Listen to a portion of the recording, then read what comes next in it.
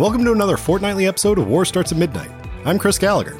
And I'm Jacob Graves. On today's show, Adam Chitwood drops by to discuss Edgar Wright's latest film, Baby Driver. Plus, Jake's got a recap of the Midnight Warrior Fantasy Movie League, and you know we're going to wrap up the show as we always do with some really rad recommendations. But first...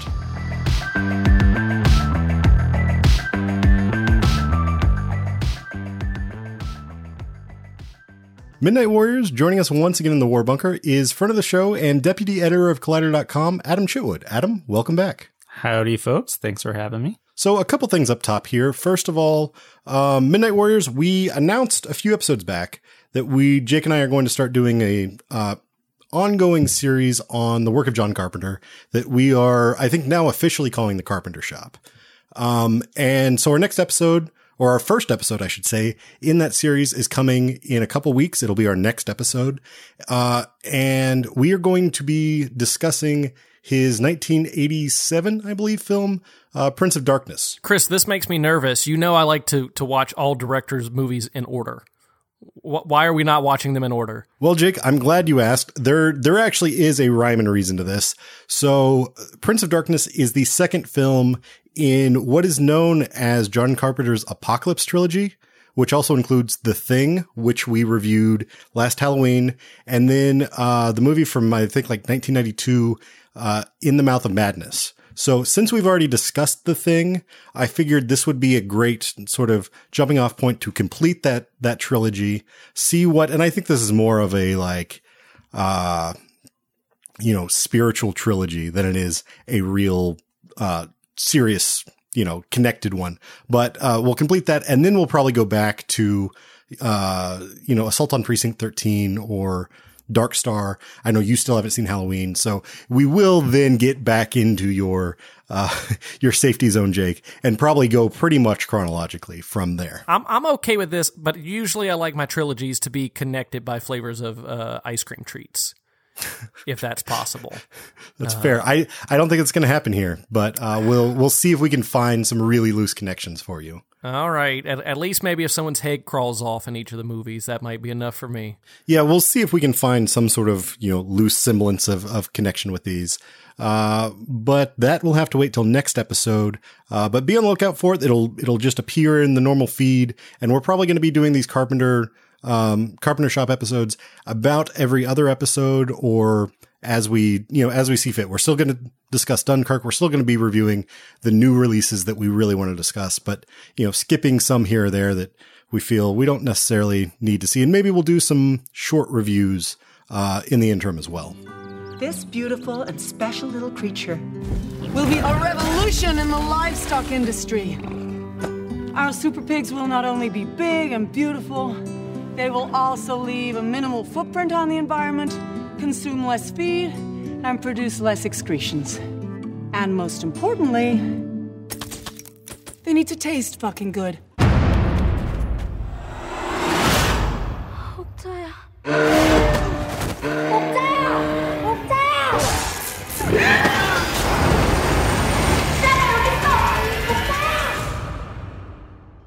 Well, speaking of short reviews, that you heard right there was a bit of the trailer for the new Netflix original movie, Okja. This comes from director Bong Joon-ho, who, in more mainstream circles is probably most known for Snowpiercer, a South Korean director, a very interesting, vibrant, director. This is his second, mostly English language film, although it has a good portion in Korean as well. And I figured we'd talk a little bit about it up top here, guys. What do you say? Sure thing. Let's do it. So, Adam, what did you think of Okja? First of all, screw you guys for making me watch this movie. I mean, I was debating whether I was going to watch it. I like Bong Joon-ho. I liked Snowpiercer, but just like the subject matter and seeing like all the tweets from like friends of mine who live in New York and stuff after the screenings, I was like, oh yeah, this movie's going to crush me. This is going to be a tough watch. It's then when you're reminded that like Snowpiercer is really fun, but also Chris Evans eats babies. Like, yeah, it's that hand in hand of like, oh yeah, this is entertaining, but also terrible. Everything is terrible. Right. And I guess for those who are unaware of Okja, Netflix just released it last week. It stars Jake Gyllenhaal, Tilda Swinton, a slew of other folks as well. Jake, your your great love, Lily Collins, is in it. And she's rocking some red hair. But let's not pretend like this isn't Jake Gyllenhaal's movie. but we can get to Jake Gyllenhaal in just a second. But basically, it's about takes place in, I guess, an alternate present day or maybe slight future. I don't know. But it's essentially this bonkers, as South Korean movies generally or very often are, kind of off the wall, sort of bouncing back and forth between a lot of the feels and the funnies and everything. This story about factory farming. Which who doesn't love a great funny story about factory farming, but on a like weird, insane scale. Basically you have a Monsanto sort of corporation that, has bioengineered this super pig. Chris, I thought they found it on a farm in Peru or Chile. But through somewhat excellent propaganda and advertisement, they make it seem like, oh, they found this super pig and it's going to revolutionize everything, and we're going to very safely and neatly revolutionize the way we eat food and do it all in an environmentally friendly way with a whole lot of buzzwords. And that's sort of where it kicks off. As Tilda Swinton so eloquently explains. Right. So Jake, you really like Jake Gyllenhaal. What did you like about this? I liked that I was entertained every second that his possibly offensive portrayal of Johnny Wilcox was on screen.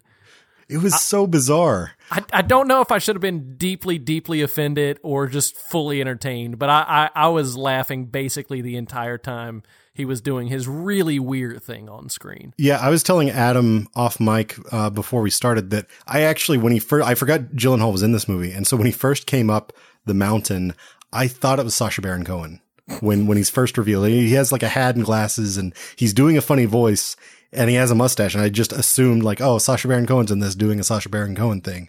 Nope. No, it was Jake Gyllenhaal doing a Sacha Baron Cohen thing. It was, but like, I really like the way, I like that shift between his like real persona and his on-screen persona.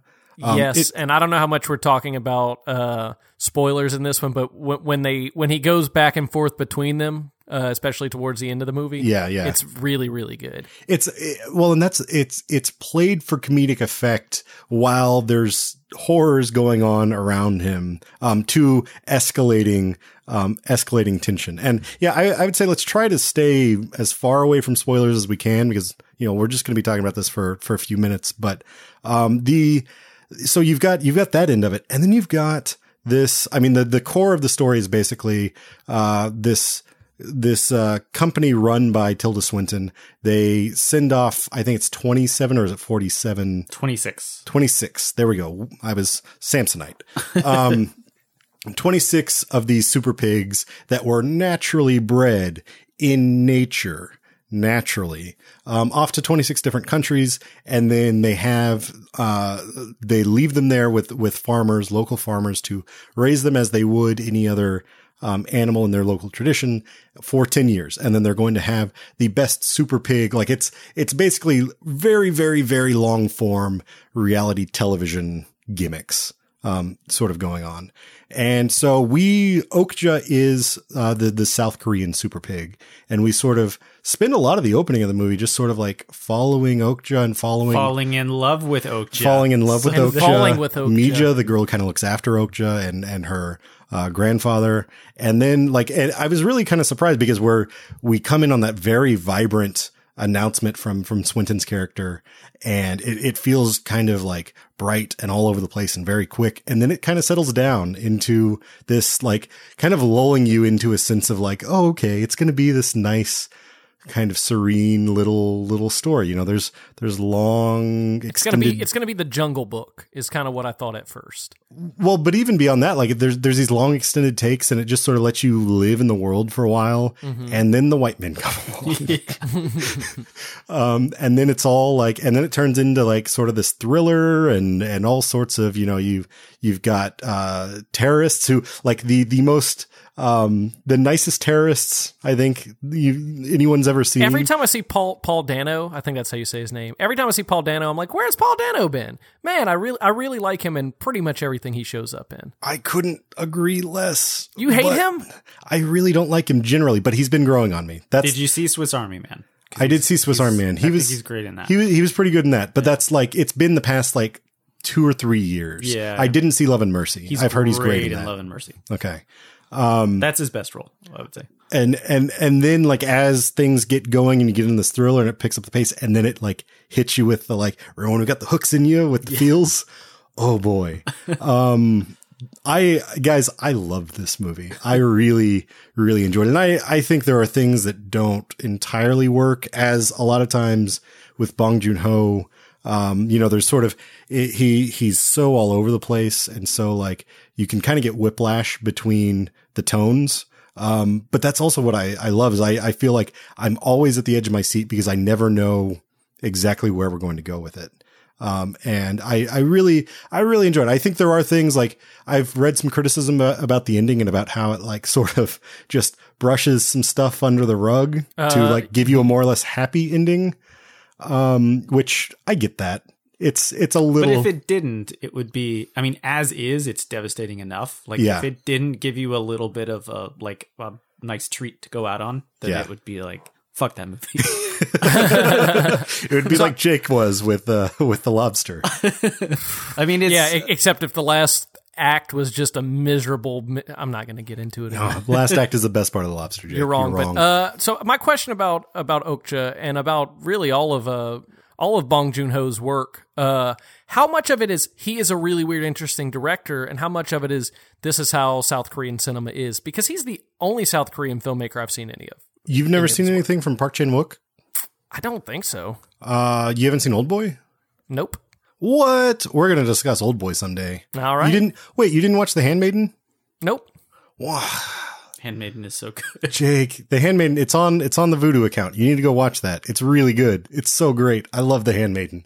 I would say it's very, very, in line with a lot of, at least the South Korean cinema that I've seen. And I haven't seen a ton, but I've seen, I've probably seen films from, I would say, at least a half dozen South Korean directors. And they all sort of have that swing between like, there's something nice about, just the way that they will approach something like Secret Sunshine, which is this very dour sort of movie about loss and death that then just like gets sort of goofy and jokey for a little bit and then gets back to dour and loss and death. Like South Korean cinema doesn't seem to care about staying with a specific tone, which is sort of, I know it can be jarring, but I find kind of refreshing. Like, just as I was saying, like, cause I never know where it's going to go. So yeah, it's definitely in line. Like, I think he is the most from what I've seen has maybe the most contrast between just like, we're going to show you something horrifying. We're going to show you something funny. We're going to show you something tragic.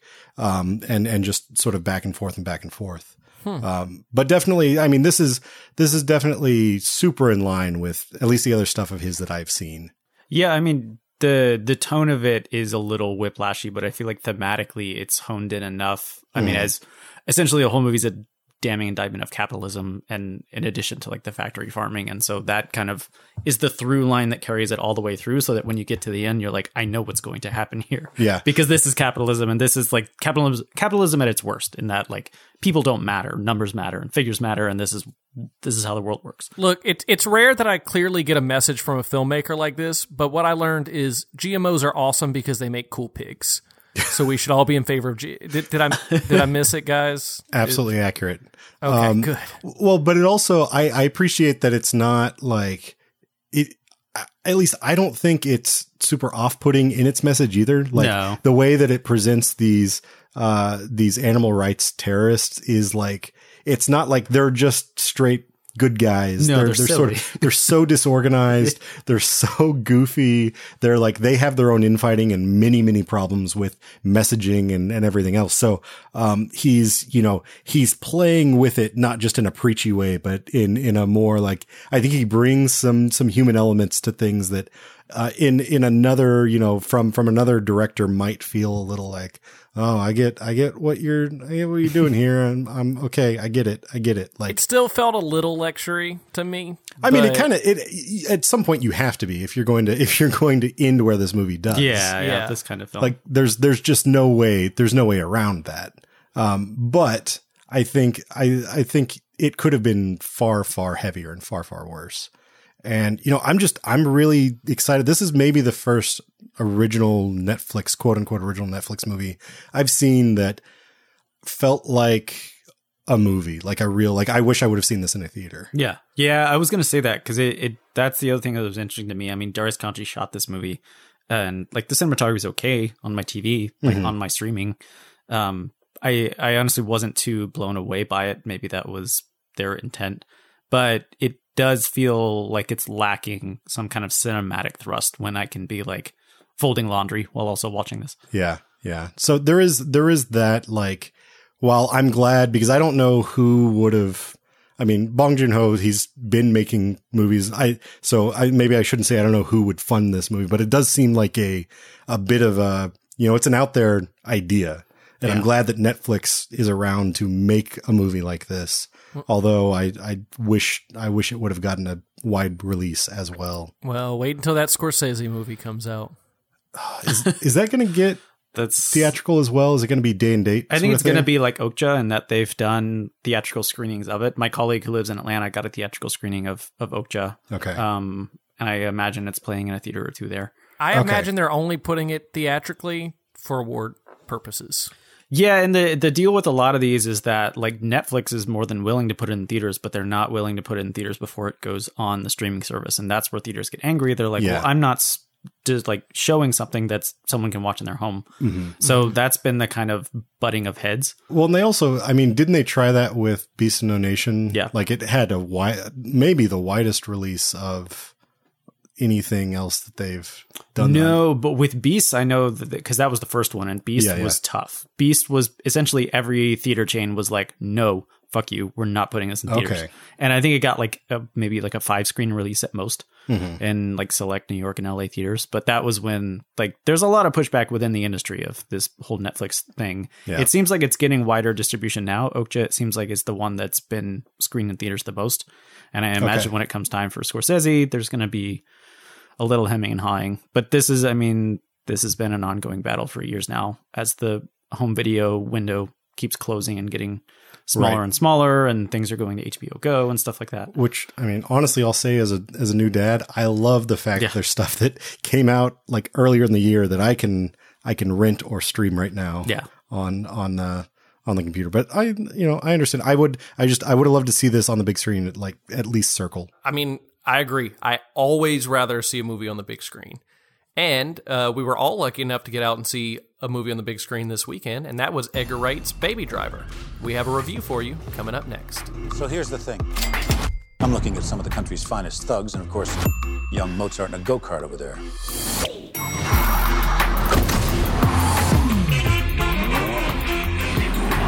People love great bank robbery stories, so let's give them something bold and brazen as to talk about over their lattes. What's you listening to? Oh, let me check. Tequila.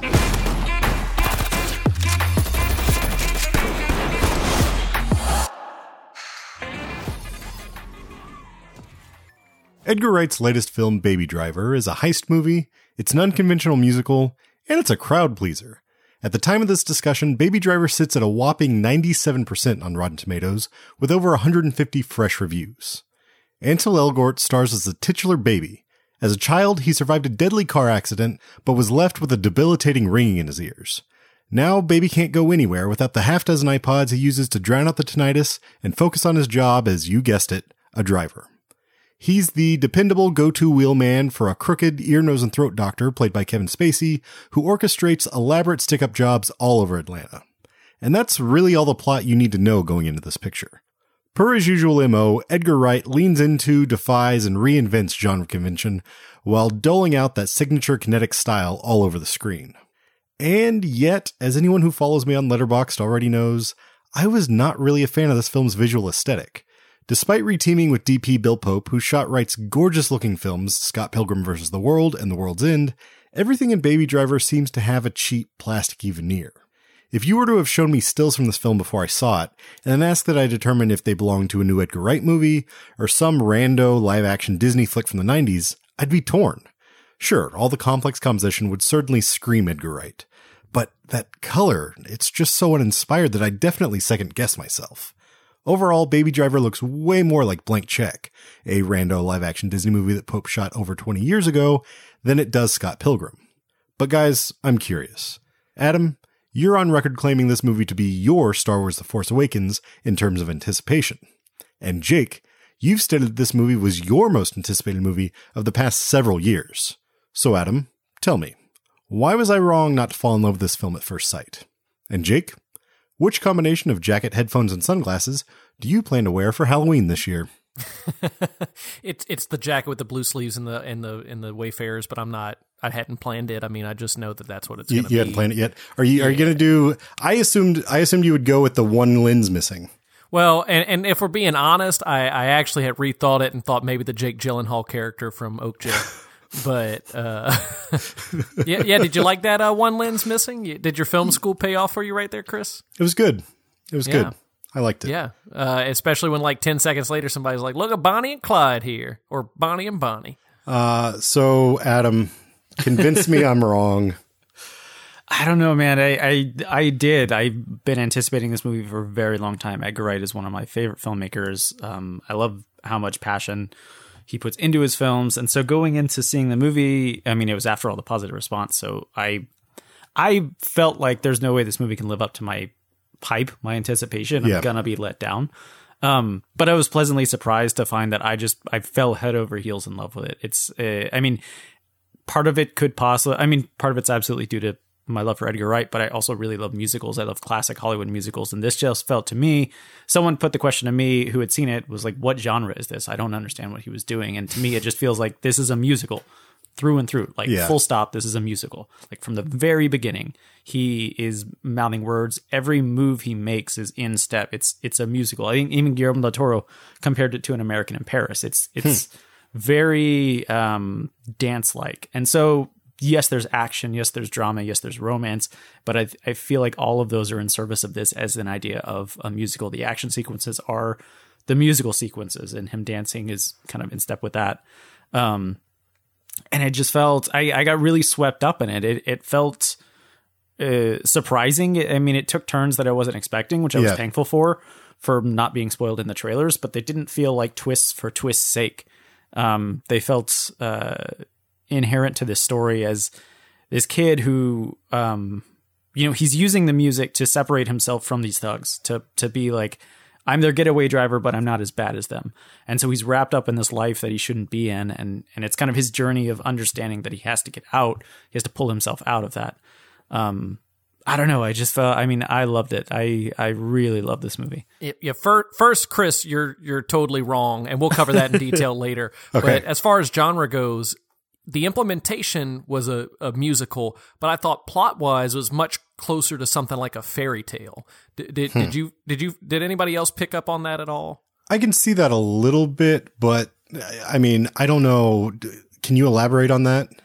It just felt like he was sort of your prince. He found his princess, but he had all these sort of moral tests to overcome in a way. It's funny you say that, because Guillermo del Toro described it as a fable and described Baby as a prince. Interesting. Really? Yeah, he said that was important to him to understand, to like connecting to this movie is understanding that it is a fable. See, that felt actually more like a sort of him trying to get out of this and everything. Felt more like a noir film to me, like the guy who starts sort of more or less clean and then just gets dirtier and dirtier as he gets deeper and deeper, because as Baby sort of becomes more and more involved in the actions, and initially it is just he's removed, he's doing his song and dance thing, dancing with the car almost as they're robbing banks, and then people start dying, and then people start dying in front of him, and then it becomes this escalated where like how do you get out of it, which is very much like a noir convention. But I mean, that's also the thing of Edgar Wright, is he's so steeped in knowledge of genres and conventions and everything that he may be mashing all of these things together as well. And, you know, finding the way that it all fits. I will say, like, while I really don't like the way this movie looks, especially like the daylight stuff just feels very boring. Like someone, like when you go into Best Buy and they have the TV turned to the thing where it's like, oh, super saturated and super contrasty. That's sort of what all the daylight stuff here looks like. I saw other people complaining about the nighttime stuff because it had so much noise in it. No, I liked the nighttime stuff a lot more. The parking garage stuff, the stuff in the wherever the warehouse area, that'll work fine for me. His apartment with his foster father felt very much like a TV set, like the way it was, the way it was lit, or like an early Tarantino film. But it's, you know, it's not a huge thing, but it's something that can kind of draw me out of a movie. I feel like you're missing the forest for the camera that was used to take a picture of the forest. Well, there was still some great stuff going on, Chris. Well, there was, and there is, I mean, that opening scene is just amazing. Like the choreography of that chase was fantastic. I don't know if we get any action that lives up to that following. There are some good moments, but I don't know. Fights are fun. I don't know if there's anything just as, I mean, when he's moving that car around and whipping it, you know, down alleys and quick, I mean, and that's the type of thing that we've, particularly over the past, you know, since like Italian Job or something, we've seen, you know, James Bond movies and Bourne movies doing things like this, but not this well. Like, and that's because, you know, Edgar Wright is so much about the composition, and he knows his edits before he shoots them, and you can feel that here. And that's, you don't think any of the great. sequences are better than the opening? Do you want to roll spoilers and answer a question? Spoiler alert! Spoiler alert! Darth Vader, Father, Leia, and Luke. Harry Lime is alive and well. Donnie Darko turned out to be a dream, or did it, or didn't it? I don't know. Spoiler alert! Here come the spoilers alert! Close your ears if you don't want to hear a spoiler alert right now. So you didn't think when he took to his feet and was doing his free running, you didn't think that was as exciting as the opening? I thought it was good. I don't think it was as good. Like it didn't get me as just hyped as that opening. That one had chase. my heart pumping because he to quote the TV that in classic Edgar Wright style spelled out the remainder of the plot. Yeah. The rider had lost his mount and had to proceed on foot. Right. And so he really had lost that shell that he had been in. You know, he lost his weapon, the thing that made him great, and had to just run on foot. That was, I loved it, and I loved how he was just running over things and taking these long strides on tabletops and over bushes. And right, and I'm not saying that was bad. Like I thoroughly enjoyed the foot chase. It's just like, this to me felt like maybe his least ambitious, and I know that's like, I know you guys aren't going to agree. I know I'm not going to be able to convince you, but there were just so many things that I didn't catch, and maybe it'll be one of those that I go back and revisit. And there's so much about Edgar Wright that is rewarding the rewatch and kind of seeing how he pieces stuff together. So maybe I'll come back around to it after seeing it again, but I don't know. I was kind of cold on it. Like I felt like the ensemble was generally, other than Baby and Deborah, was sort of flat. Really? John Hamm wasn't really that interesting. See, I felt Jamie Foxx. I haven't been that excited about a Jamie Foxx performance since I guess Django, but I thought Jamie Foxx was incredible in this. I thought he was the best of the thugs, but like I don't know. It just felt like they served their purpose, but weren't expanded upon in a way that I would expect. And, you know, honestly, part of this is probably holding Edgar Wright to a higher standard than most. And so there is like, I explicitly want, like, I know what he's capable of. And so it let me down a bit in a lot of ways. Let me go nitpick some performances real quick. Cause I first off, Ansel Elgort's fine. He's fine. That's it. He's I think he's better than fine. I think he's perfect for this movie. I don't think I agree. Ansel Elgort is a great actor, and I didn't necessarily understand why he was chosen for this. I remember when the casting came out, I was really disappointed because I was like, it's Edgar Wright's new movie, and it's starring Ansel Elgort? Like, really? Yeah. Guy from And Divergent? when he first started talking, I was like, is he just trying to be Elvis? Like, what's baby, B-A-B-Y? Well, I think what's key to his casting and what makes him perfect for this role is that every move he makes, everything he does has a rhythm to it. Mm-hmm. You buy the fact that this guy is in his own head, singing, dancing, doing something else, but also paying attention to what's happening. Well, and even more explicitly, that opening or the scene after the opening scene where he goes and gets the coffee run, yeah. like, Yes. and He sells it. It's kind of goofy and it's a little aloof, but it doesn't come off as squirrely, and it also doesn't come off as like, I'm a badass. I'm so confident. Look, I know the problem. It's Baby Driver. His name is Baby. The script was wrote for Baby, and they needed somebody with a baby face. Yeah, It's and hard he, to get- he pulls it off. He does like He does. I think he's fine, but I mean, I don't know. Of all the performances, he bothered me maybe the least. Like it felt very purposeful and intentional to this movie. Okay, next nitpick. Lily James. She did good. I actually liked her, but this is something I find sometimes when like when a director who doesn't have the accent that someone's playing directs them. She definitely slipped in the key word that I notice all the time when British people try to do American accents, which is anything. She definitely said anything once or twice. Yeah, And- the Lily James and Ansel Elgort trying to do Southern accents didn't work too well. It wasn't great. It was really well, wasn't. it wasn't consistent. Yeah, It was sort of, if they would have stuck with a baseline, it would have been better. He's not British, is that right? No. Okay. For No. some reason, throughout watching it, I thought he was British, and I saw an interview with him. I was like, oh wait, you're just a average white dude. But when you have a British director and you're trying to get a British actor to do an American accent, you can't hear some of the subtleties.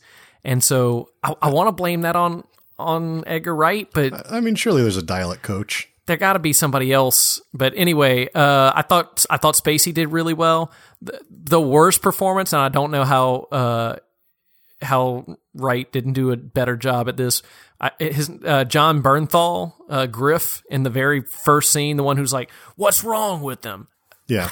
It was almost cringeworthy. Just for a second, I was like, "Ooh, what movie am I watching?" Yeah, but and maybe that's emblematic of this. I feel like I trust Edgar Wright enough that I feel like I must be wrong about not liking the way this movie looks. I feel like there must be a reason I have a counter to that he chose to make it feel a little boring and vanilla. I just haven't been able to crack why. Like, and that's the thing that I've been in search of since seeing it, is like, okay, if I can understand like what his point is, what he's trying to get at with making it look this way, because I'm sure he just wasn't like, oh, we got to ship it. They moved up the release date. So whatever, like Just cut out coloring. It'll be fine. I'm sure there's a reason there. I just haven't been able to get around it. And so, you know, I'm in this weird place where I legitimately didn't like it, but I'm also like putting the blame on myself because I know he's that intentional about everything he does. Well, it felt to me purposeful. It felt like the film was a little bit muted color-wise and a little understated until Deborah comes in. And specifically, like once Deborah starts coming into his life, you go into the laundromat. Each dryer has different colors in it. And so the color is coming. Technicolor. Yeah, Technicolor laundromat, which that felt like straight out of a Gene Kelly movie. Yeah. It felt like, so these car chases that are happening are super exciting and like they're like on edge, but it felt like it was presented a little flatly to kind of like underline the fact that like this isn't what he should be doing. This isn't necessarily bringing him life. This is, you know, not the world he needs to be in. And once you bring Deborah into the fold, you get some color and bring some like different colors into his life, I suppose. And then moving through the ending, the third act is a little heavier on color, especially when it comes to like cop lights and stuff like that. Yeah. That made sense to me. Also, to support that, the last shot, he walks out to her in black and white, who then brings color all into that shot. Yeah. Sure. But I don't think the opening is all that muted. Like that, the red of that Subaru is very, very, very red. But to a point, I think the reds are strong, but to maybe a point that there's like no subtlety to it. Like that's where it feels like somebody punched up the contrast and saturation, and said, this looks great because it's something. There's not finesse and detail to the color, that I feel like, has been in, like, if this was a first movie, I think I could honestly let it pass. But it feels like a step backwards to me in a lot of ways. Well, and his work with Pope before in World's End and Scott Pilgrim is much more colorful. So I'm curious to hear that he always does a commentary with his cinematographer on the Blu-rays, and I know he recorded one with Pope for this. So I'm curious to hear them talk about visually how they approach it. Definitely want to hear, because maybe that's the key to unlocking me appreciating this more. But it's I didn't hate this film. It's honestly, it's probably my least favorite Edgar Wright movie.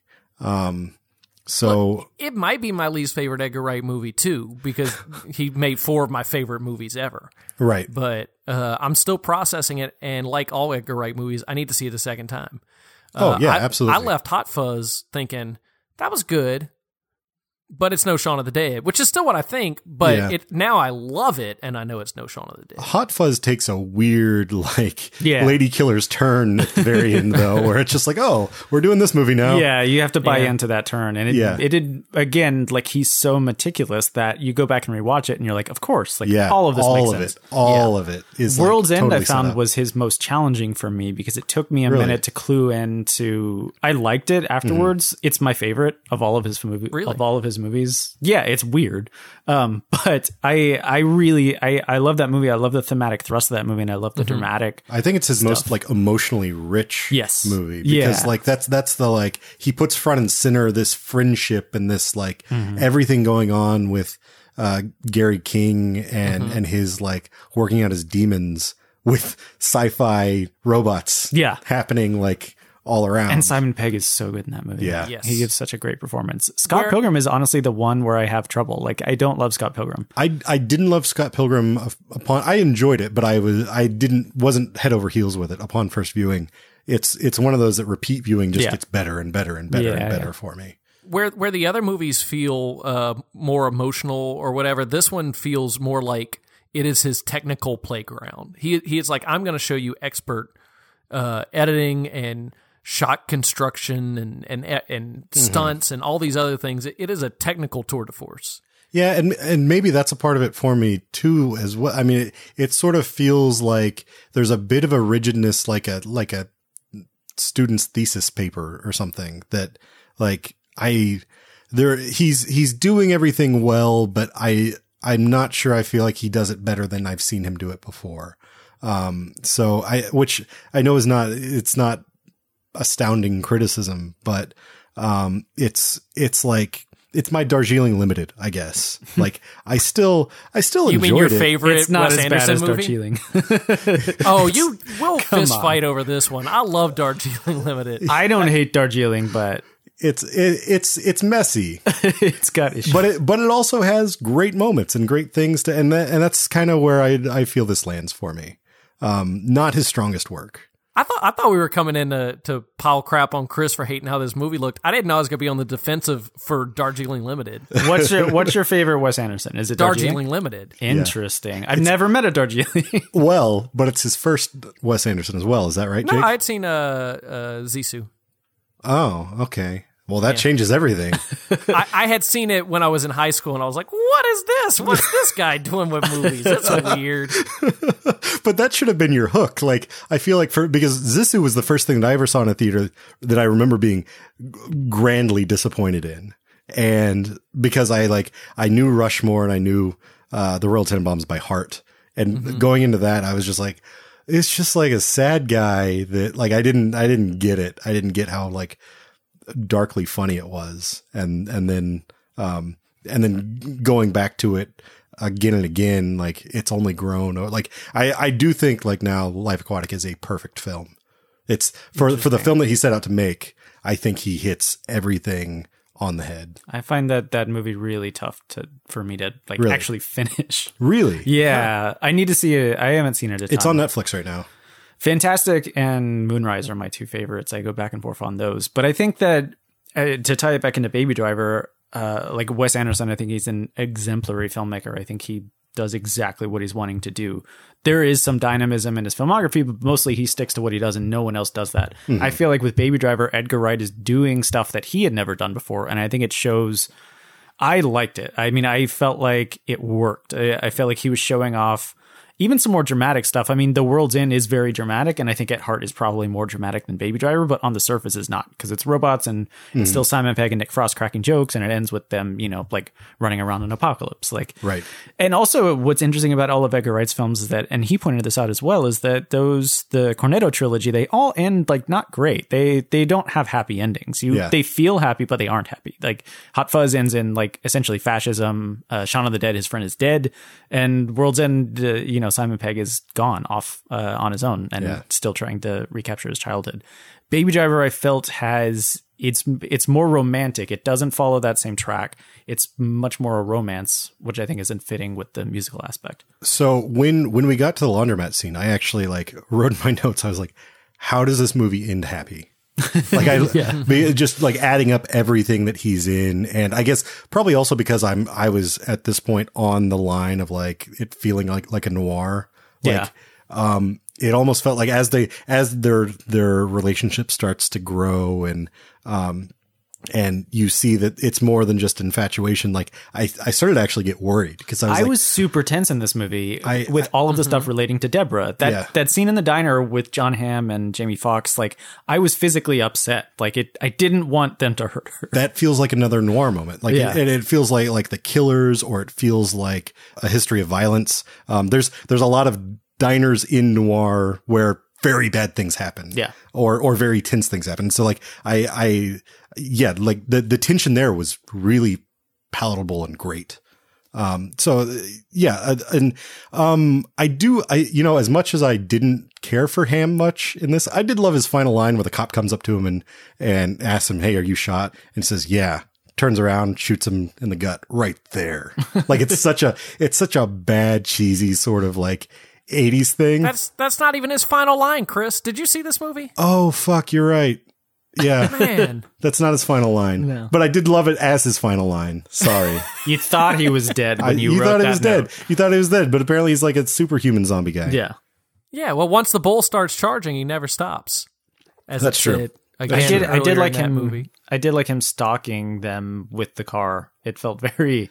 You're seeing all of Edgar Wright's influences on display in kind of a Tarantino way, but not in a fetishistic way. Yeah, Edgar's very much like, I understand this reference, but here's my spin on it. Whereas Tarantino is like, look at this, I copied it.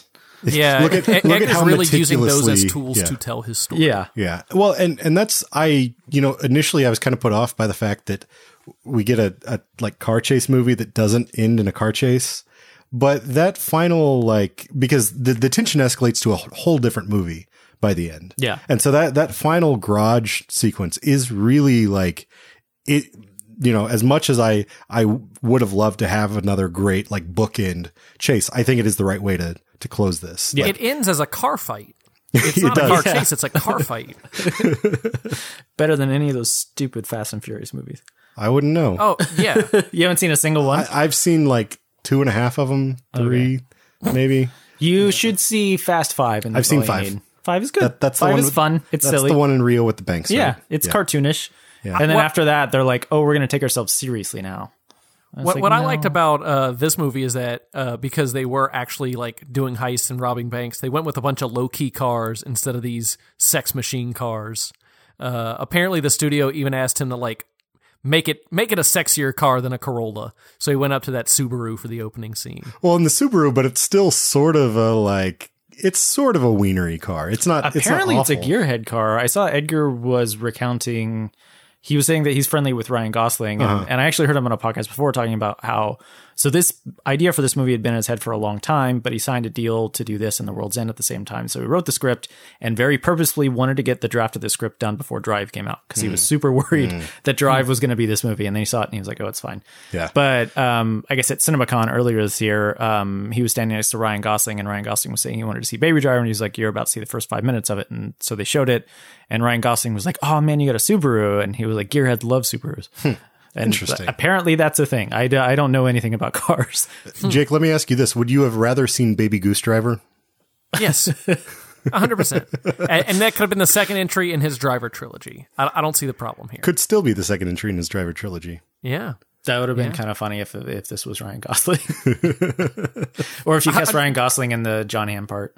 Actually, yeah, that he may have brought something better to it, because that was the thing. Is like I really want John Hamm to succeed post Don Draper. Yeah, but I just don't think he's been used properly. I liked him more in this movie than you two seem to have. I liked him all right, but I agree that I don't think anyone's really figured out what to do. I feel like this movie figures out more. Yeah, I guess so. I liked him in this movie. I think the problem was some of the shots of him. He's still Don Draper, even with the beard. When Deborah's pouring that coffee for him, and he's like, that's enough. Like, it was just a pure Don Draper moment. It's gonna be hard to overcome that. I didn't get any Draper vibes, but it didn't. I don't know. He didn't wow me. What'd you think about Kevin's ear, nose, and throat doctor, Chris? Was he not an ear, nose, and throat doctor? He definitely had at least 2 times when he mentioned like someone with a sinus problem or someone like I just assumed that like he's because Chris, he also there's this drug people do called cocaine. Oh, they needed cocaine. That's how he got the key card or the floor plans, because it was somebody with a sinus problem. Oh. Yeah, he was mentioning that they knew someone with the sinus problem. I just thought for some reason the people who come to him, he's such a good doctor that they give him information about the places. That this one guy that makes well, and also I thought Edgar Wright was like zany enough to like try to pull that off. Like I guess sort of like in Pynchon, I guess sort of like Inherent Vice with Martin Short. Oh God. His whole dentistry thing. I think that was the line of thinking that I was. I love that movie so much. Way off.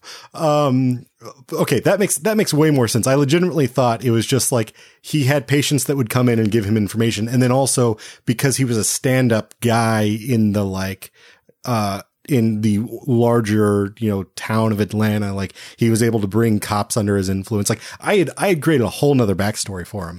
He does all the cops' nose jobs. So yeah. No, so they all go to him. Occam's razor says that you are correct, though.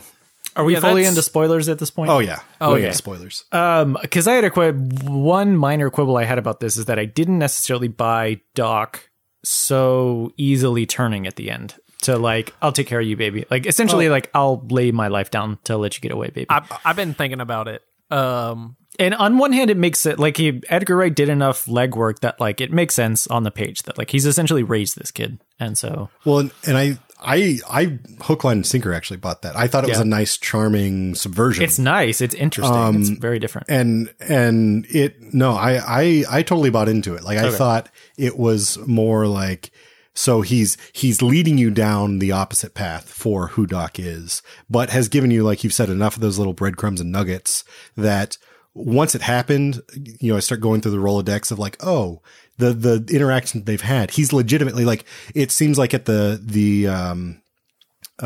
restaurant, outside the restaurant, he's intimidating baby when he says, he it's offers your to choice. Break both of his legs and kill everybody he knows. He does. You know what? He does do that. But, I think they have a complex relationship. Yes. The fathers thing and was, sons. I bought it. It made sense to me, but I did leave. And for the next few days, I was thinking like, did he cause the original accident? Is that why he feels guilty? Did he love baby's mom? I went through a bunch of things trying to make sure none of that was supported in the film itself. Yeah. No, I think he just was in love once. Yeah, I think maybe we all, or at least you and me, Jake, are definitely victim to, like, because it's an Edgar Wright movie, analyzing a little deeper than necessary in some cases. Like, he has that nephew who's just randomly there. Oh, that nephew was so good. That was funny. That was great. a nice touch. And to the musical point, the whole moment with Dolly and talking about the Dolly Parton lyrics, and then you get, when everything goes bad, you get the rain.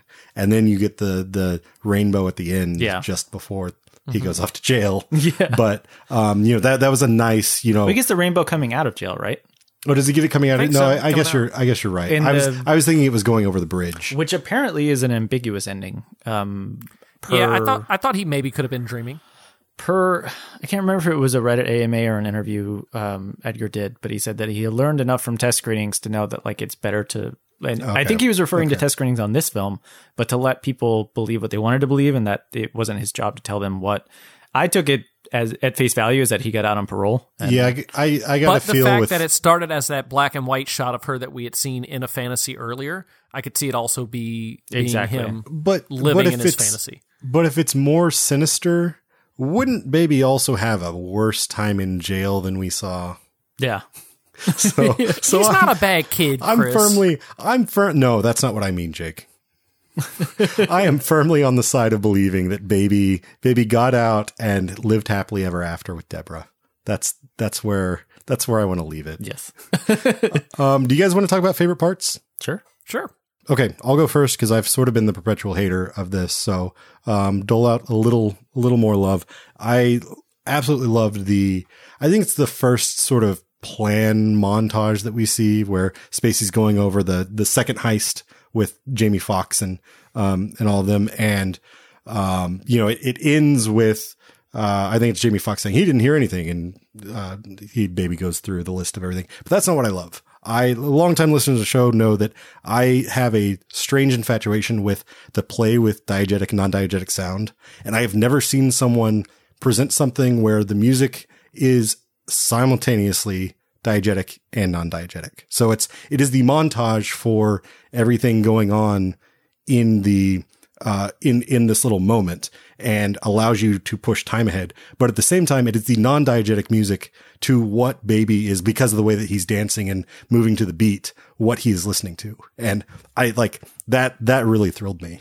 It's a little thing. It's a little like really has no bearing on, the larger movie as a whole, but it's the type of thing that I've grown to expect from Edgar Wright. Little, just like taking everything above and beyond, what the base value, because another, just a basic like heist movie would have been like, oh, we got to get through the exposition. Okay. Throw some music in. Yeah. Yeah, that was good. I liked how the music, like when he was like fake playing the piano and stuff, it looked like Kevin Spacey's talking was the music. Yeah. He was talking the piano parts and all that.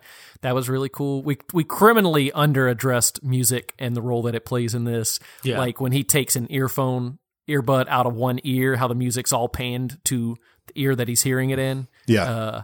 All of that stuff was really, really great. The gunshots to the music. We didn't talk about that at all. I mean, I think Adam kind of did nearly saying, enough, however. saying That's that the whole thing it is may come up in my favorite oh, parts. okay. All right. Well, why don't you when go you next then? when you mentioned the chalkboard, I thought you were going to talk about the "fuck you science" scene where Kevin Spacey was like, "Look at that! I just wrote the entire thing on the chalkboard, the entire fucking plan on the chalkboard." Yeah, I think I have a lot of favorite parts in this movie. I'm obsessed with the Beach Boys, so I loved the "Let's Go Away for a While" scene in the diner. But I was like gleeful at the tequila scene because it was like tequila and I was like, this is fun. And then when the gun started shooting and every gunshot was to the beat of tequila, I was like, this is amazing. Yeah. Although because we had spoken earlier, you had said, I think it was back when we had you on for, that Rio Bravo, that they were, timing everything to music.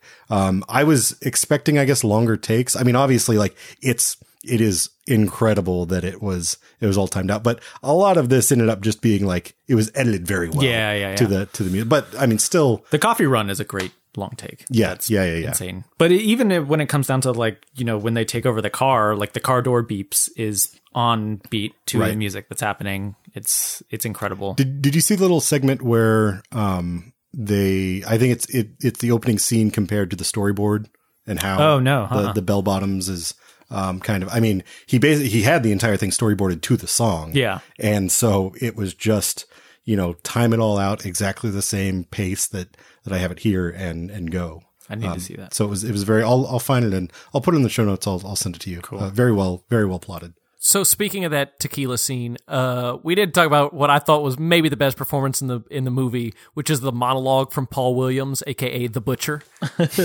Yeah. Who gives this great long dialogue or monologue about the guns and using the metaphor for all of them before he just immediately bites it. Well, and that's one of those things that I feel like if Tarantino had written that bit, it would have been about 3 times longer. Yes. And far more embellished. And Yes. And Edgar Wright he has his fun, but he gets to the point. Yeah. Also, every time Paul Williams shows up in a movie, just for a second, I'm like, Bud Cort isn't. No, it's not. Never Mini mind. Bud Cort. Yep. Bud Cort is so short these days. Yeah, there's a lot of dynamism. I mean, seeing the trailers, it was you don't even fully understand the different lineups of the heist teams. And so I was pleasantly surprised to see it change locations to do that arm steal scene, nighttime scenes in the car, going into the diner. Like there were like 3 or 4 diner scenes, but they all feel different. Mm-hmm. I know we're kind of wrapping up here, but what was your take on the butcher scene? Like I totally thought that it was a setup and that Kevin Spacey at this point is just trying to tie up loose ends and get rid of everyone. No. You didn't. Jamie Foxx is unhinged. Well, I get that that's what it was. And that's what I thought the entire every single scene is just showing him being freaking nuts. Yeah, he had just killed a lady to steal some gum. Like he right. he was out to anyway. That was my take on it. I had a brief moment where like when everything went down, when you see the Atlanta PD, because that was the thing that confirmed like maybe something sketchy is actually, maybe it is a setup. And Doc had, just revealed that I almost never worked with the same team. And he had sent Baby to get rid of the body of JD, I think, the Asian guy. So he's proven that he's willing to kill anyone willy-nilly. Mm-hmm. He's just gotten done with Baby as far as like he's paid off. So I was thinking like, okay, he's just gonna get rid of all of them. And I hadn't thought about that, but that would make sense except for his love for Baby. I don't think he would let Baby die. But we hadn't really gotten to that point yet. Like I don't think it had been totally Baby revealed. was his good luck charm. I took that all at face value. Yeah. Okay. So that can bring me to my favorite thing. There may be more in rewatching though. There may be some little nibbles along the way. Okay, that was totally my read initially. Was like I thought it was almost a redemption moment for Jamie Foxx. Like him catching it, and then he was despicable.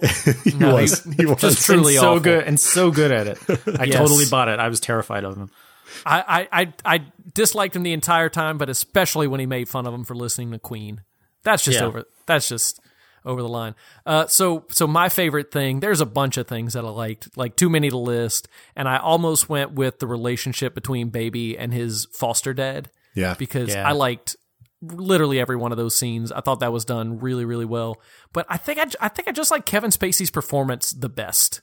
That might have been just every line he gave, but especially when he said, "Stop feeding me lines from Monsters, Inc." Oh my gosh, really good. It's pissing me off. Really good. It was maybe the funniest thing I've seen in a movie this year. Like the amount of time I laughed at that was ridiculous. Yeah, and Kevin Spacey he's over the past decade or so kind of gotten into this place where he just sort of plays the smart a-hole and can kind of phone that in.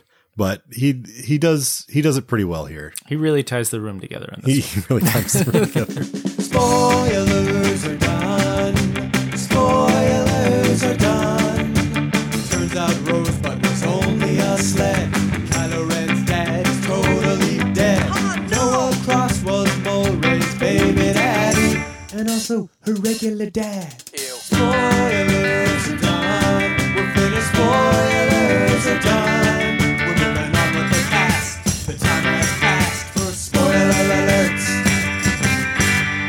We here at War Starts at Midnight do not condone drinking and driving, but we do condone drinking and baby driving. So here with the beer recommendation, as always, is Chris Gallagher. Well, thank you for that formal introduction, Jake. So I kind of had to call an audible on this because I wrote my recommendation before I saw the movie, and then, as you just heard, was not, I didn't hate it, but I was a little disappointed. So I'm going to save that beer that I was going to recommend for another date. We are now into the summer of sours. So I'm coming at you with another sour. This time, probably a style that we're going to be seeing a lot of over the course of the summer, which is the Goza, which is sort of the the entry level, like, if you're familiar with sour beers at all, this is probably what you've been drinking. Adam has just been drinking, a fine Goza. It's quite tasty. It is quite tasty. I've been drinking another, the one that I was actually going to recommend, but I will save for another time. What I'm recommending to pair with Baby Driver is Briny Melon Goza from Anderson Valley Brewing Company. And, this beer is like a lot of these sours coming in at a lower 4.2 ABV, which sort of makes it a perfect summer beer. You know, you can have a cookout, grill out, have several.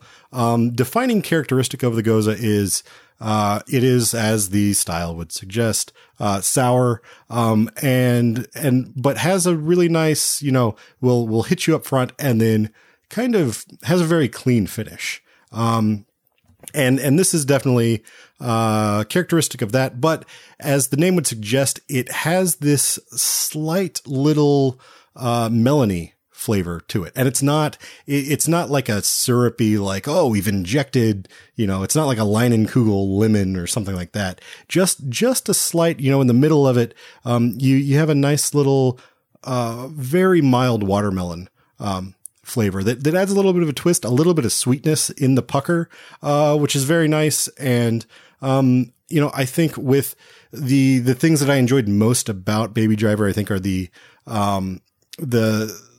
slight subversions and the lighter aspects to it.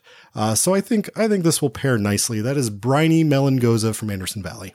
Baby Driver is currently playing at movie theaters nationwide. If you've seen it, tell us your thoughts at hello@warstartsatmidnight.com. Or if email isn't your thing, we'd still love to hear from you.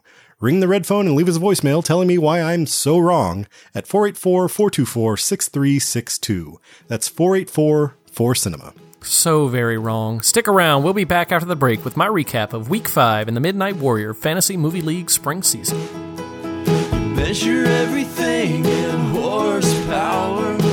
You're getting paid by the hour. American by birth, but you're Southern by the grace of God. 1, 2, 3. The truck is outside full of gasoline. You sit inside with the magazine. It doesn't look like you're going anywhere soon. Won't you wipe that smile off your face? Too damn happy all over the place. I will hunt for you in the early morning and have you on my wall by the afternoon. It doesn't look like you're going anywhere soon. And now it's time for the Midnight Warrior Fantasy Movie League recap. Each week, Chris and I compete with you, the listeners, in a fantasy sports style game to best spend 1,000 imaginary bucks to fill a virtual 8-screen Cineplex with real-world movies where the weekend box office determines the winner. If you aren't already playing along, it's never too late to join. Visit wsampod.com/fantasy movie league to sign up and get all the details. So let's dive into our recap of Week 5 of the summer season. We like to build mystery here at War Starts at Midnight, and that means doing things like writing creative FML recaps each week that delay saying the perfect Cineplex until deep into the segment, building suspense and making a little moment out of it. Well, this week we spoil the perfect Cineplex in the episode title. It's Baby Driver, and that's it. Yeah, 8 screens of Baby Driver ran away from the competition, grossing about $21 million this week. Yes, Despicable Me 3 did make $72 million, but with Baby Driver's attractive price of $110 meant that you could play $880 worth of Baby Driver and $120 worth of nothing and get the perfect Cineplex. This violates rule number 3 of FML Nerd's 3 golden rules for perfect Cineplexes, which is spend at least $950. Only 11 times, well, now 12, has the perfect Cineplex been under $950, and this is the 5th time that it has been an 8X play. So the last 8X play for perfect Cineplex also cost $880. Do you have any guesses, Chris? The only 8X best Cineplex that I can even remember is Deadpool, and that was before we were playing, but I think there's been one since then. I don't know. I'm going to guess Moonlight. It is It is Deadpool. You are right. Oh, okay. Because the first 4 times it happened, I went and did some research on this. Less one happened since the start of this season that I don't remember, and I don't think that's true. There was one the very first week of FML, and then 2 at the end of the first season. But they have since got their pricing in line so that really doesn't happen anymore. Yeah. Just Deadpool came out of nowhere. But so spring 2016, week 2, Deadpool. It's also an R-rated fun flick. So the next time one of those shows up and costs $110, play the crap out of it. I mean, that's obviously what those movies have in common. Put all your worms in one can, maybe? In any case, 1,982 players found the simple Perfect Cineplex this week. I was not one of those smart people, polluting my Baby Driver Cineplex with a screen of Transformers. It was the number 2 Cineplex, but that's not worth very much here. No, the $189 million Perfect Cineplex winner was only found by one player in our league, Cineplex, all my worms in one can. Her shtick for this year is playing the most expensive movie she can play 8 times in her Cineplex every week. This has her at 9th overall in our league and with her first win of the season. So congratulations, Amy. Yeah, congrats. And as for gimmick Cineplexes, Chris, I know you've been trying to play exactly $1,000 Cineplexes each week to do as poorly as possible. So how did that go? Well, I had a pretty bad week, so I had a pretty good week. I ended up in 15th place of the 16 active players we have in the small league. But that 16th player didn't set their lineup this week because they missed it by about 10 minutes. So had he set his lineup, I would have been in last place. You don't know that. You don't know what he was going to play. I guess that's fair. So did you just play 0 screens of Baby Driver? I had to fill with Baby Driver to get, okay. So my base was, I know the house is going to bomb. So I bet as much as I could on the house, which was 3 screens of the house, and then 2 screens of Wonder Woman, 1 Baby Driver, 1 All Eyes on Me, and 1 Guardians. So Baby Driver was the one that I really didn't want to fit in, but to get all my $1,000 spent, I had to. Yeah, well, that's what happens when you want to play exactly perfect Cineplexes. I think it's funny that you're following one of the 3 rules for getting perfect Cineplexes and trying to do as poorly as possible. Well, that's the challenge. I know. I almost want to start a second account just to compete with you, so you have somebody else to compare against. Bring it. All right, so Chris, you asked me to start writing a few sentences about each new release for this segment, and I wanted to put some effort into it this week, so let me rattle off all the new releases for summer week 6. First up, Spider-Man Homecoming swings into Cineplexes this week as Tom Holland Benjamin Buttons the web slinger into a true high schooler, and he's joined by perpetual winged superfigure Michael Keaton as Vulture. With or without the help of Iron Man, do you trust the webbed wonder to keep New York safe? And more importantly, do you like his odds on Friday, Saturday, or Sunday in your bid for a perfect Cineplex? Are you asking me this? No, this is rhetorical. I'm trying to list off all the new releases. Oh, okay. Sorry. What's next? Well, that's actually it this week. Oh, okay. It's just Spider-Man. That's it. Well, are you asking me now? Yeah. What you got to play some Spider-Man? I'm trying not to play Spider-Man because I know Spider-Man is going to make monies. If I do, I'm going to have to play the one that makes the least amount of monies. That's going to be and it's not just the least amount, it's the least amount per its price. That's true.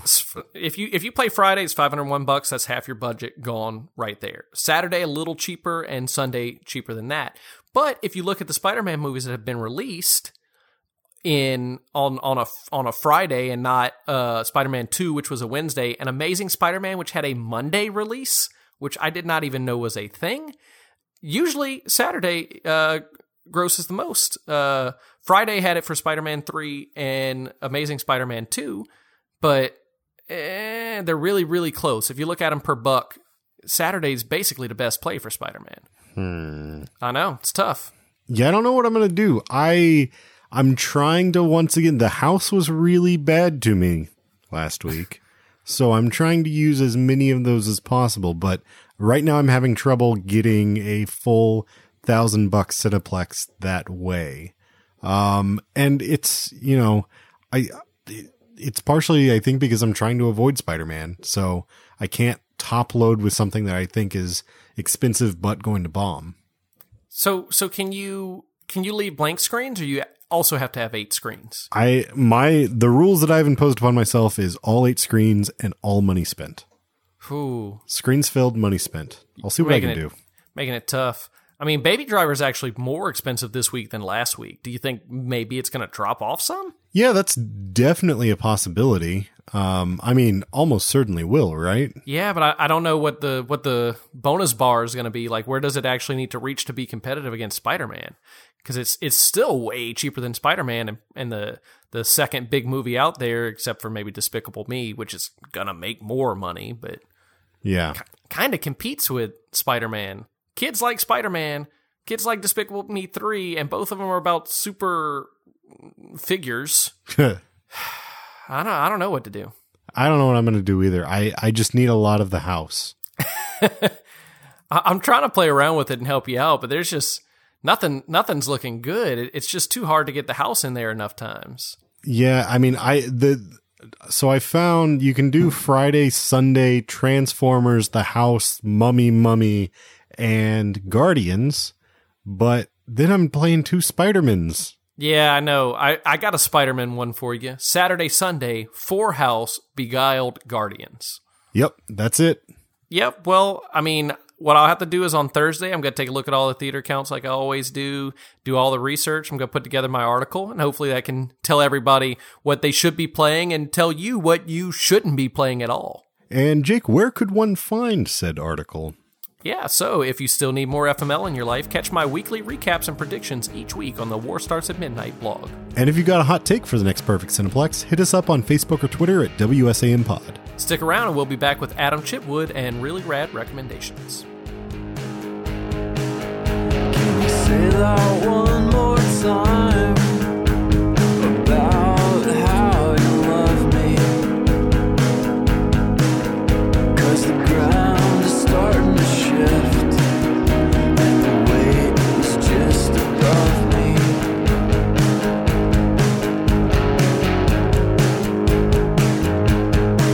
Now it's a spider web that holds it, which by weight is strong like steel. But even then we're stretched so thin, it falls so we can't feel.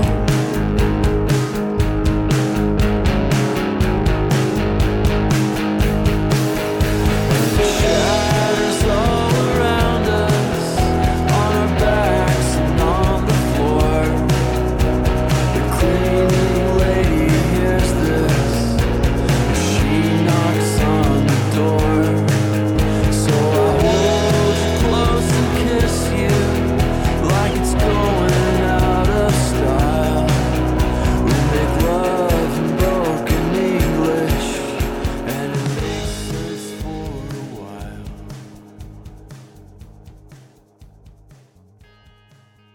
All right, folks, it is really rad recommendation time once again, and through the power of editing, Adam Chitwood is back to join us. So, Adam, why don't you kick us off? What do you have to recommend this week? Foregoing a Baby Driver related title, I'm recommending a movie that is coming out soon called The Big Sick, which I caught back at Sundance. It's directed by Michael Showalter, who you probably know better as part of The State. I didn't with realize David he Wayne. directed it. Yeah, and the another movie that he directed, Hello, My Name is Doris, that Sally Field, like, just Lifetime movie looking drama. I think I know the cover of it. Yes. It's very strange. I know. It doesn't make sense. This is written by Kumail Nanjiani with his wife, Emily V. Gordon, and it's based on their life, based on how they met and their relationship. Kumail stars in it. Kumail's, you know him on Silicon Valley. And Zoe Kazan plays Emily Gordon's character in the movie. And essentially they met, she was heckling him at a comedy club. They struck up a relationship. She went to the hospital and fell into this coma. The doctors could not figure out what was wrong with her, what was going on. They were still in the super early stages of her, of their relationship. And her parents come in and they're none too pleased with Kumail's character. Kumail's character is having trouble with his own family. He's Pakistani. His family wants him to marry a Muslim girl, and they don't know about this other girl. So it's a romantic comedy through and through, but it's a genuinely unique one because their story is unique. It's unlike anyone else's story. It's told very sweetly. Kumail is great. It's really funny. Judd Apatow produced it, but it doesn't. It's a tad long, but it doesn't have like those hallmarks of. I mean, it's a Judd Apatow movie for good and for bad, but not much bad. It's got a lot of heart to it, and it's nice to see a romantic comedy with someone who looks like Kumail as the lead. Like it just feels different, and it's genuinely funny. Holly Hunter and Ray Romano play Zoe Kazan's parents, and they're great in it. Ray Romano plays like dad with a capital D, like with dad jokes, and like he's really good. I'm so excited right now. Yeah, they're both great in the movie. Holly Hunter, and I have like the world's biggest crush on Holly Hunter, and this movie did not disappoint. She's really good in it. And it comes out, it's out in select cities now. I think it expands pretty heavily nationwide on like July 11th. I thought it was 15th. Or 15th. Yeah. Yeah. The week after Spider-Man. And if you want your Edgar Wright tie-in, he's been tweeting that we should see this movie in between an endless barrage of Baby Driver tweets. Yeah. So I think Edgar and Kumail and Emily are actually neighbors, and so they were kind of giving notes on each other's movies. And I know that Edgar consulted a bit on the script that Kumail and Emily were writing for The Big Sick.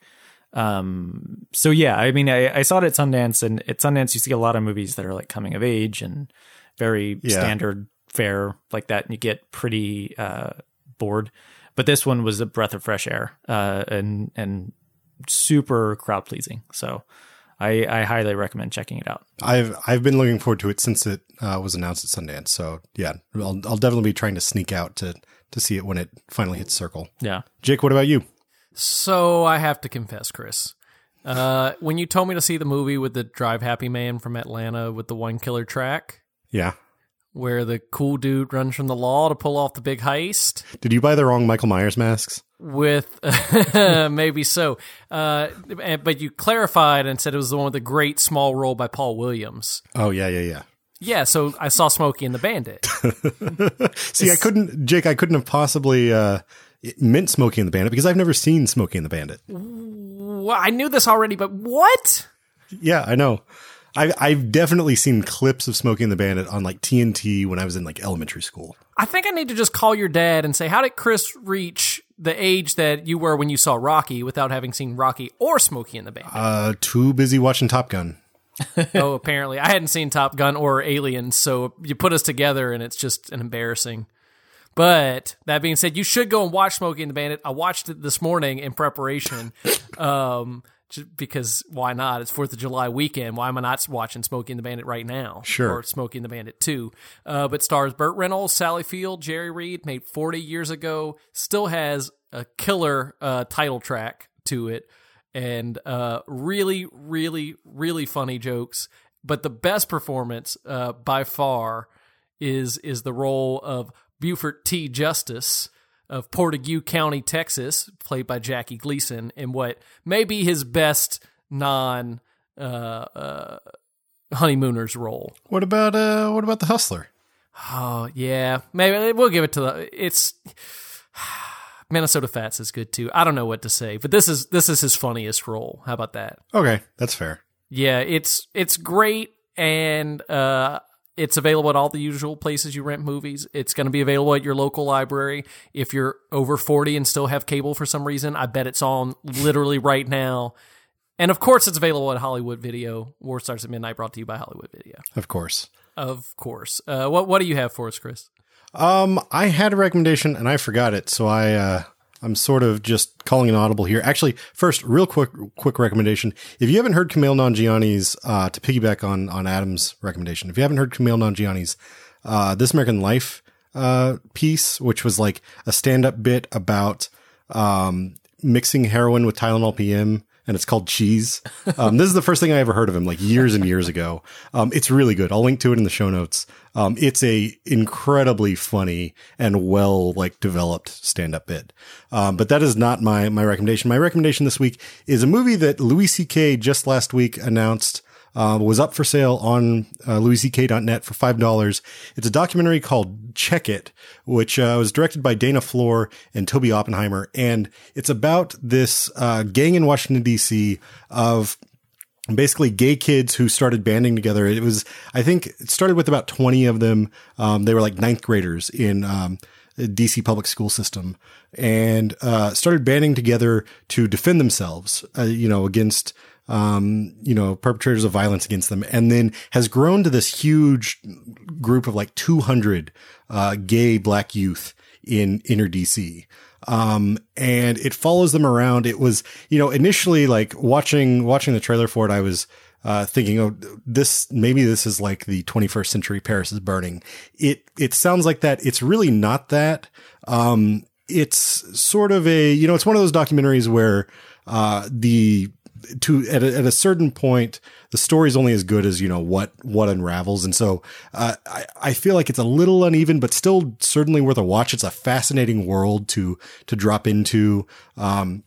A lot of very interesting characters, a lot of stories and subplots going on, with these characters. And, it's presenting something that, is, I love a documentary that takes me completely out of, what I know. And it really drops you into, this fully realized world, and presents you with characters that are not necessarily always, your protagonists, quote unquote, in this are not necessarily the best. They are presented warts and all, which I appreciate. Like it allows you to really sort of assess the condition, the place where that they are in. Because a lot of these older kids, I mean, they started the gang back in 2009. So a lot of these kids are now in their early 20s, and they're sort of trying to figure out, a lot of them didn't graduate, dropped out of college or dropped out of, high school. They're trying to, they're living, hand to mouth. A lot of times, a lot of them prostituting themselves, on the streets. And, they are much like something like Paris is Burning. They're really the only family and community that they have. So I would say honestly, like for what's more or less a rental price at $5, worth checking out. You get it DRM free, louisck.net. Check it. It's a pretty good watch. Measure everything in horsepower. You're getting paid by the hour. And that is going to be a wrap for another episode of War Starts at Midnight. Find us online at warstartsatmidnight.com for show notes, Fantasy Movie League recaps, and more. Or say hello on Facebook, Twitter, and Instagram at WSAMPod. And Adam, if people want to reach out to you on the interwebs, where can they do so?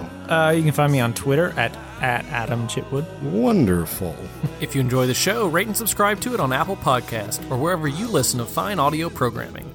It'll help us grow the Midnight Warrior clan, and it'll make you feel awesome. On the other hand, if you're the trolling type who simply hate listening through these credits, go ahead and tell us everything we got wrong at hello@warstartsatmidnight.com. Or if you're a narcissist, you can leave us a voicemail and see if we play it. Just ring that bright red telephone at 484-424-6362. The War Starts at Midnight theme song was produced by Justin Streck. The Spoiler Alert theme song is by The Taylor Machine. Check them out at facebook.com/The Taylor Machine. And shout out to Cheyenne for the featured music on this week's show. Find more at bojennings.bandcamp.com.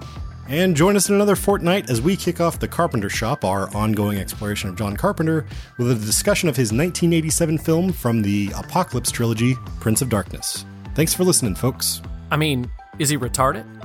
Retarded, meaning slow? Goodbye.